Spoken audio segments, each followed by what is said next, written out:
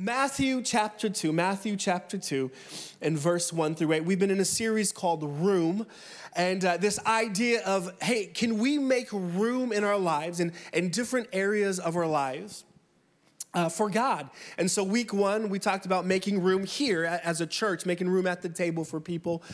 Last week, we looked at making room in our disappointment, and today we're continuing the Christmas story, Matthew chapter 2, verse 1 through 8. It says this: after Jesus was born, I can't read that. After Jesus was born in Bethlehem in Judea during the time of King Herod, Magi from the east came to Jerusalem and asked, "Where is the one who has been born King of the Jews?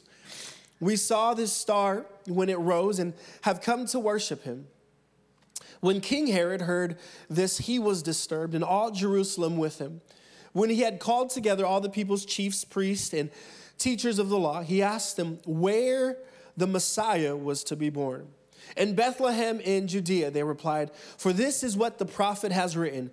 But you, Bethlehem, in the land of Judah, are by no means least among the rulers of Judah, for out of you will come a ruler who will shepherd my people Israel."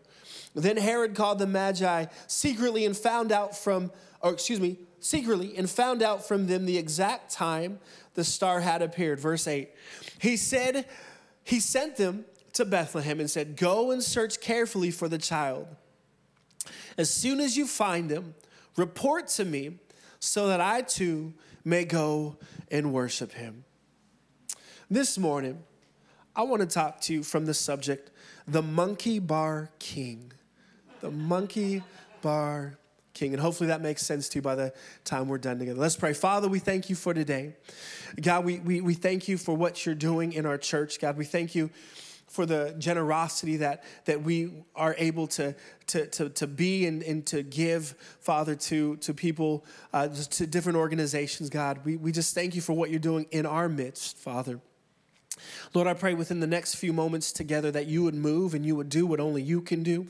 Holy Spirit, we invite you as our guest of honor this morning. We want to leave here changed. We want to leave here better, not for our own benefit, but so that we can change the world around us. We thank you. We love you. In Jesus' name. Come on, everyone say it. Amen. Amen. Do you guys remember the monkey bars back when you were younger? Like, the monkey bars was where it is at. Now, I don't remember a lot about my childhood, but I do remember, and I don't mean to brag, but I do remember your boy was the king of the monkey bars. We would have races on the monkey bars in my elementary school. One person would start on one side, the other person would start on the other side, and someone would say go, and we would the first person to reach the other end was the winner. And I would dominate in this sport. And so I remember I had this method to my madness. However, I knew that I would only race people that I knew that I could beat. So if I looked at you and I was like, I'll probably beat you, I'd be like, let's race. And they'd be like, yeah, let's race. And then we'd race and I would win. And I would stack up wins. I would never race people that looked like they were fast, though. Never, because I didn't want to lose. Now, one day, first grade, my best friend at the time, his name was Francis, he was like, hey, can we race? And I was like, dude, I don't know. Like, he looks fast, but he runs slow. Like, I'm trying to figure this whole thing out.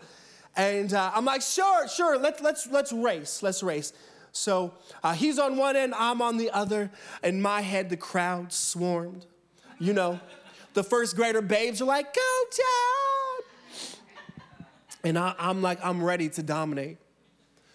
And so had someone, and this is a true story, on your mark, say go. And we start swinging, man. And I'm like, I'm going to get it. I looked up and I realized my best friend Francis was faster than what I thought. He was actually beating me. And in this moment, I panicked because I did not want to lose. And so what I did, don't judge me, this was a long time ago. As he passed by, I wrapped my legs quickly around his legs and jerked it like that. And he's like, ah! And it pulled him off the monkey bars.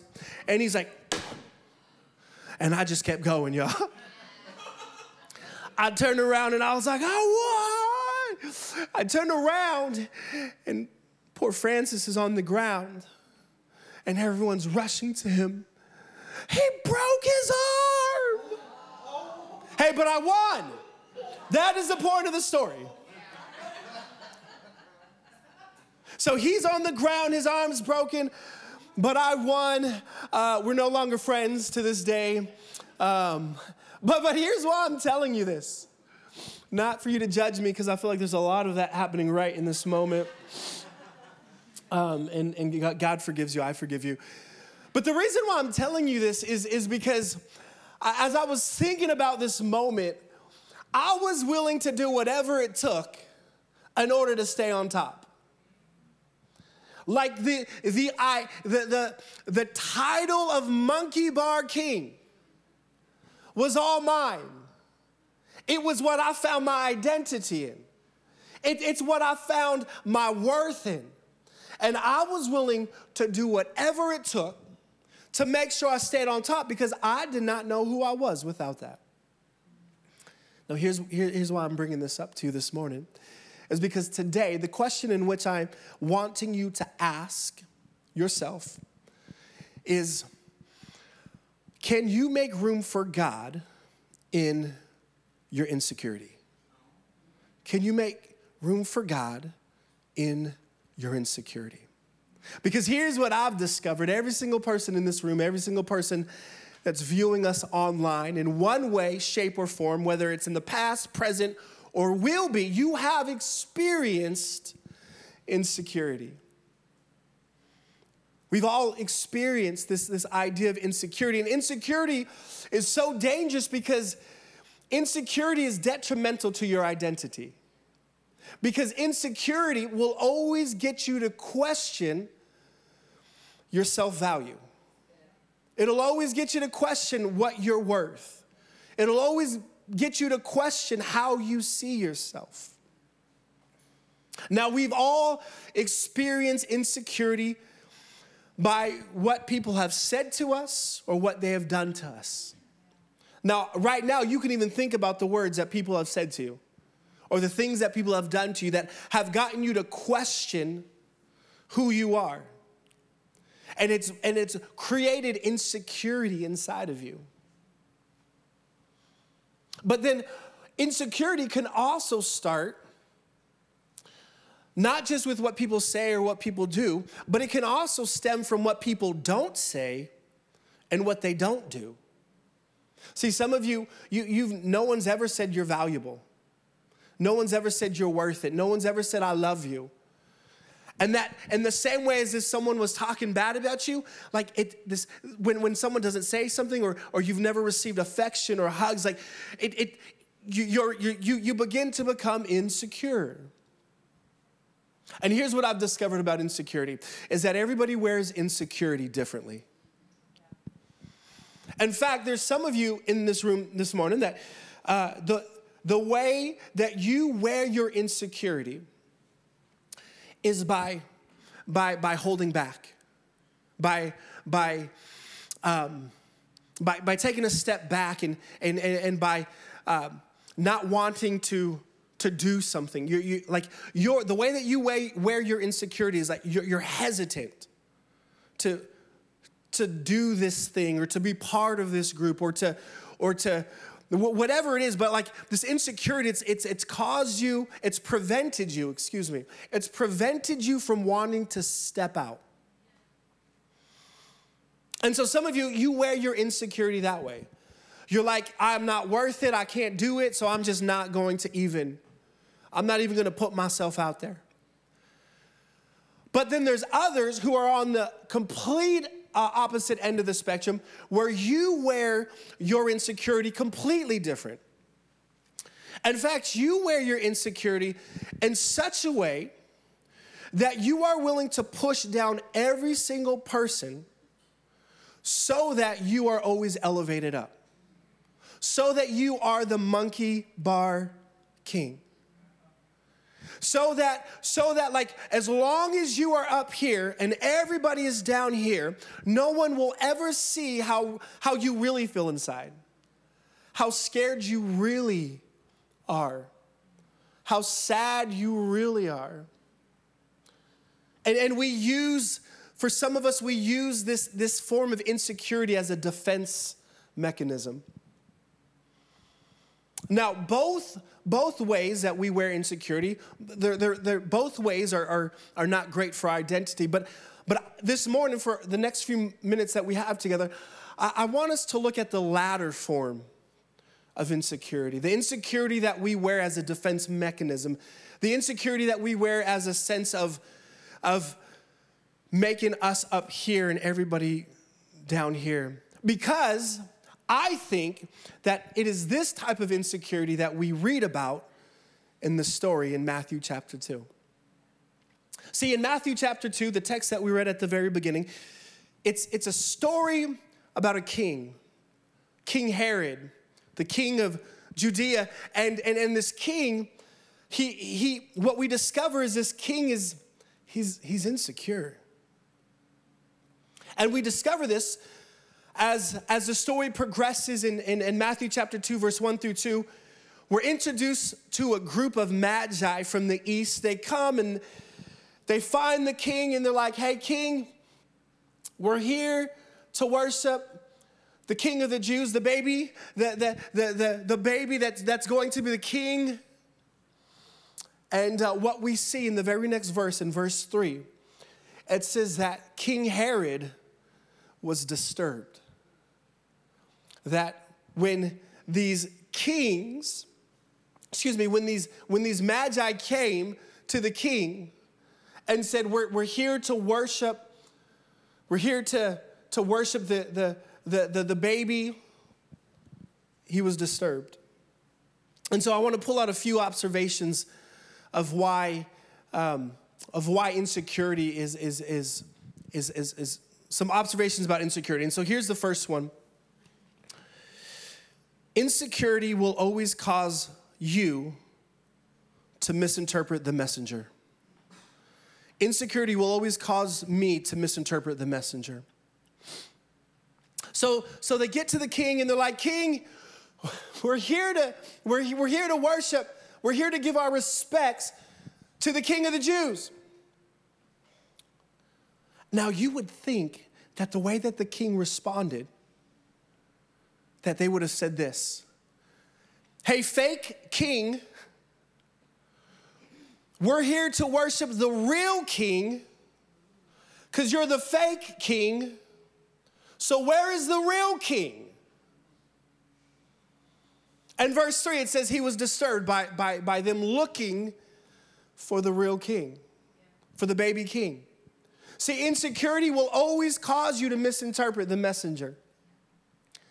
See, because a secure king would have been like, man, that's kind of weird. I'm a little embarrassed. I thought you were looking for me. But yeah, hey, it's this way. He's over here. We'll figure it out. Come on, I'll help you. Like a secure king would have just easily moved on. But not this king. This king, he began to think about what this new king could potentially do to his kingdom. And he got defensive. He became troubled. And insecurity will always misinterpret the messenger. Friends, can I say this morning that as long as we allow insecurity to reign in our lives, I will always have the ability to misinterpret what people say to me, what people do to me, as a way of me thinking that they're trying to hurt me. Now sometimes people are, so I'm not talking about those people. But I'm talking about those things where like everyone else is like, you got that from that? You know? You look real pretty today. I can't believe they said that. Like, what? Like this idea, insecurity will always, cause me to misinterpret the messenger. And I think the reason why this is because if we're honest, we just place too much value in what people say. We give too much value to what people think about us. Like we put too much value in too much stock in the way that people think and talk and treat us. And if that's you, I got great news. Here's what the author of Proverbs says in Proverbs chapter 29. He says, the fear of human opinion disables. Have you ever felt that? Like when I'm too concerned about the opinion of you, the opinion of people, it disables me. It causes me to not be able to function. But then he goes on, trusting in God protects you from that. The fear of human opinion disables, but trusting in God protects you from that. So the author is saying what people say about you, what they think about you, like as long as I'm focused on that, more than trusting in God about what he says about me, what he says about you, I will always be moved by people and I will always neglect God. And so I have to learn, if I am not going to misinterpret people, that when people tell me things, I gotta be like a duck. Water off my back. Like I gotta be like, chill, John, and then move on because I love you, but what you say about me is not as valuable as what he says about me. And so, friends, I need you to understand what people say about you is not as valuable as what God says about you. And so I gotta learn that insecurity will always cause me to misinterpret the messenger. So we move on in Matthew chapter 2, verse 4 through 6. The King Herod, he's like, okay, these guys are letting me know there's another king that's being born, and he's troubled about it.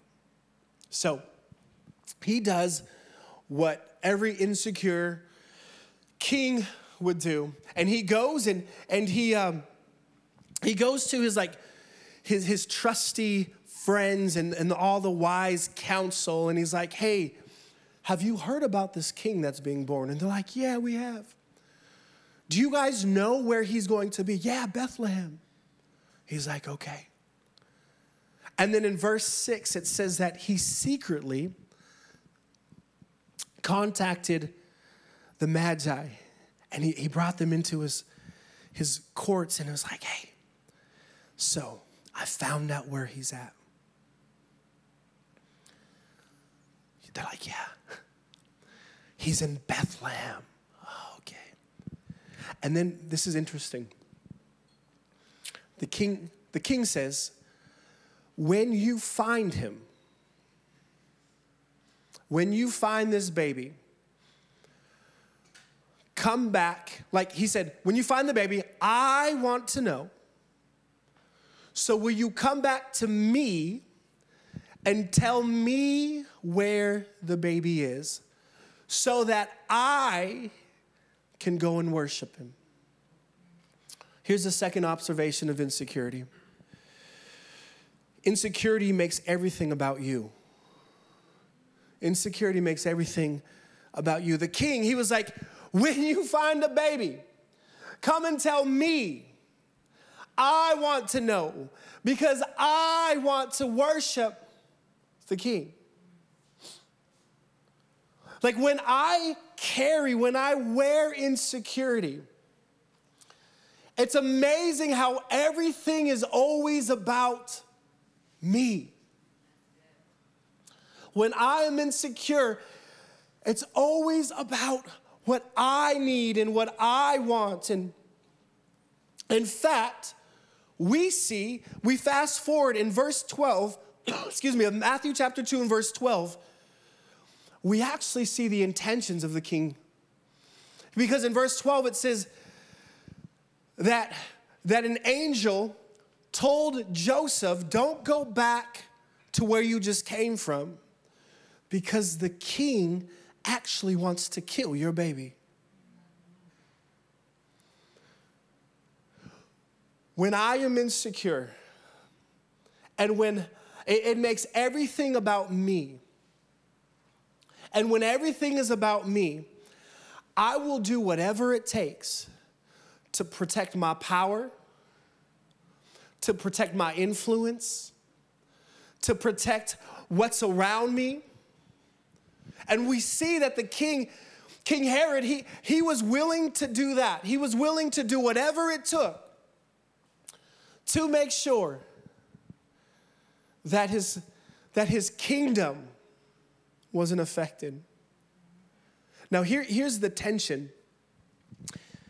If insecurity makes everything about me, the tension is that if you are here this morning and you would identify as a Jesus follower, by definition, it is not about you, it is about God.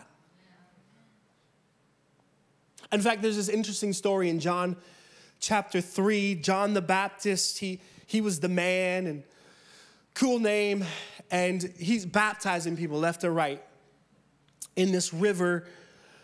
And then all of a sudden, Jesus, this is fast forward, obviously, time has passed. Jesus is baptizing people in the same river. And John's line of people that wanted to get baptized, they're getting shorter because they're like, oh, I'm going to go to Jesus to get baptized. So they start leaving. And John's leaders, John's followers are like, John, hey, there's a problem here. Everyone's going to that guy over there. Everyone's going over there to be baptized. You got to do something. You got to tell this guy to find a different river. He's like, he's messing with our territory. And John says something very interesting in John chapter 3 and verse 30. He says this: he must become greater, I must become less. So John's insecure leaders are like, hey, he's trying to take our people. If you do that, we're not going to be anybody. Who are we going to be if no one goes to John the Baptizer and you have no one to baptize? You'll just be John. And John is like, you get it all wrong. It's not about me. It's not about you. He's like, I got to decrease so that he can increase. That it's not about me.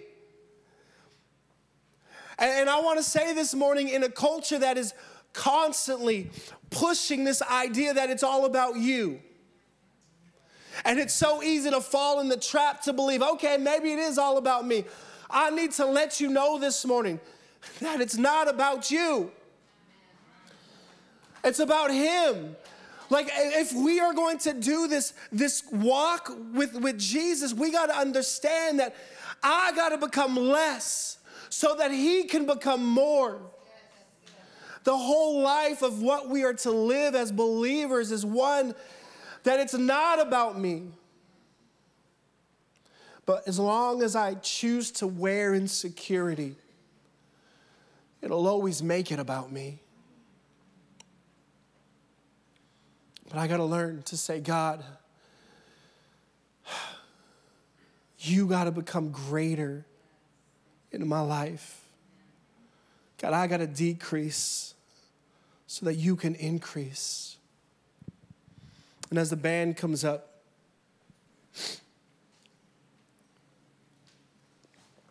I want us to go back to Matthew chapter 2. Because it's a story of a king that didn't want to give up his crown. Really, I think that was the whole thing of his insecurity, was that he was like, I don't want to give up my crown. I have found my identity in this crown. And if I don't have this crown, who am I? And so this story that we read in Matthew chapter 2, it's a story about a king that was not willing to give up his crown, but I think it's also about, maybe even more so about, a group of individuals who were unlike the king.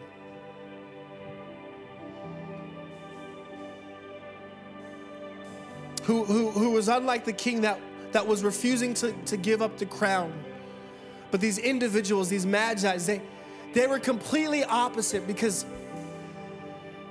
while the king was refusing to give up his crown, these magi's, they were willing to lay down their crown. They were willing to lay down their gold, their frankincense, their myrrh. They were willing to lay it down. And at the feet of Jesus, literally at the feet of Jesus. Now what's interesting is that most scholars, there's a debate whether these guys were kings, these magi's from the east, if they were kings. Most scholars would agree that they weren't kings, but what they do agree on is that each one of these magi's from the east, that they were rich, that they had possessions. And yet they were willing, despite the status that they had, despite the pocketbook they had, they were willing to take what they had. And they were willing to lay it down at the feet of Jesus.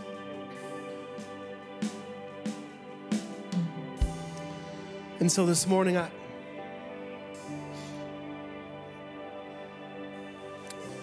I wonder if there's some in this room where you would identify more as the king than the magi, that there's things in your life that you've carried with you.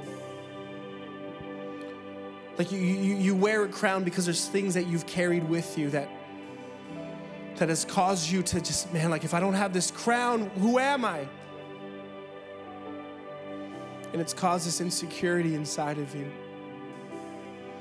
This morning, I wonder if there's anyone here that would identify as that, but would also say, John, I want to make room in my insecurity for God to move. Because if I can make room in my insecurity, God can once again speak to the identity that He gave me. He can reestablish the value that someone took away from you.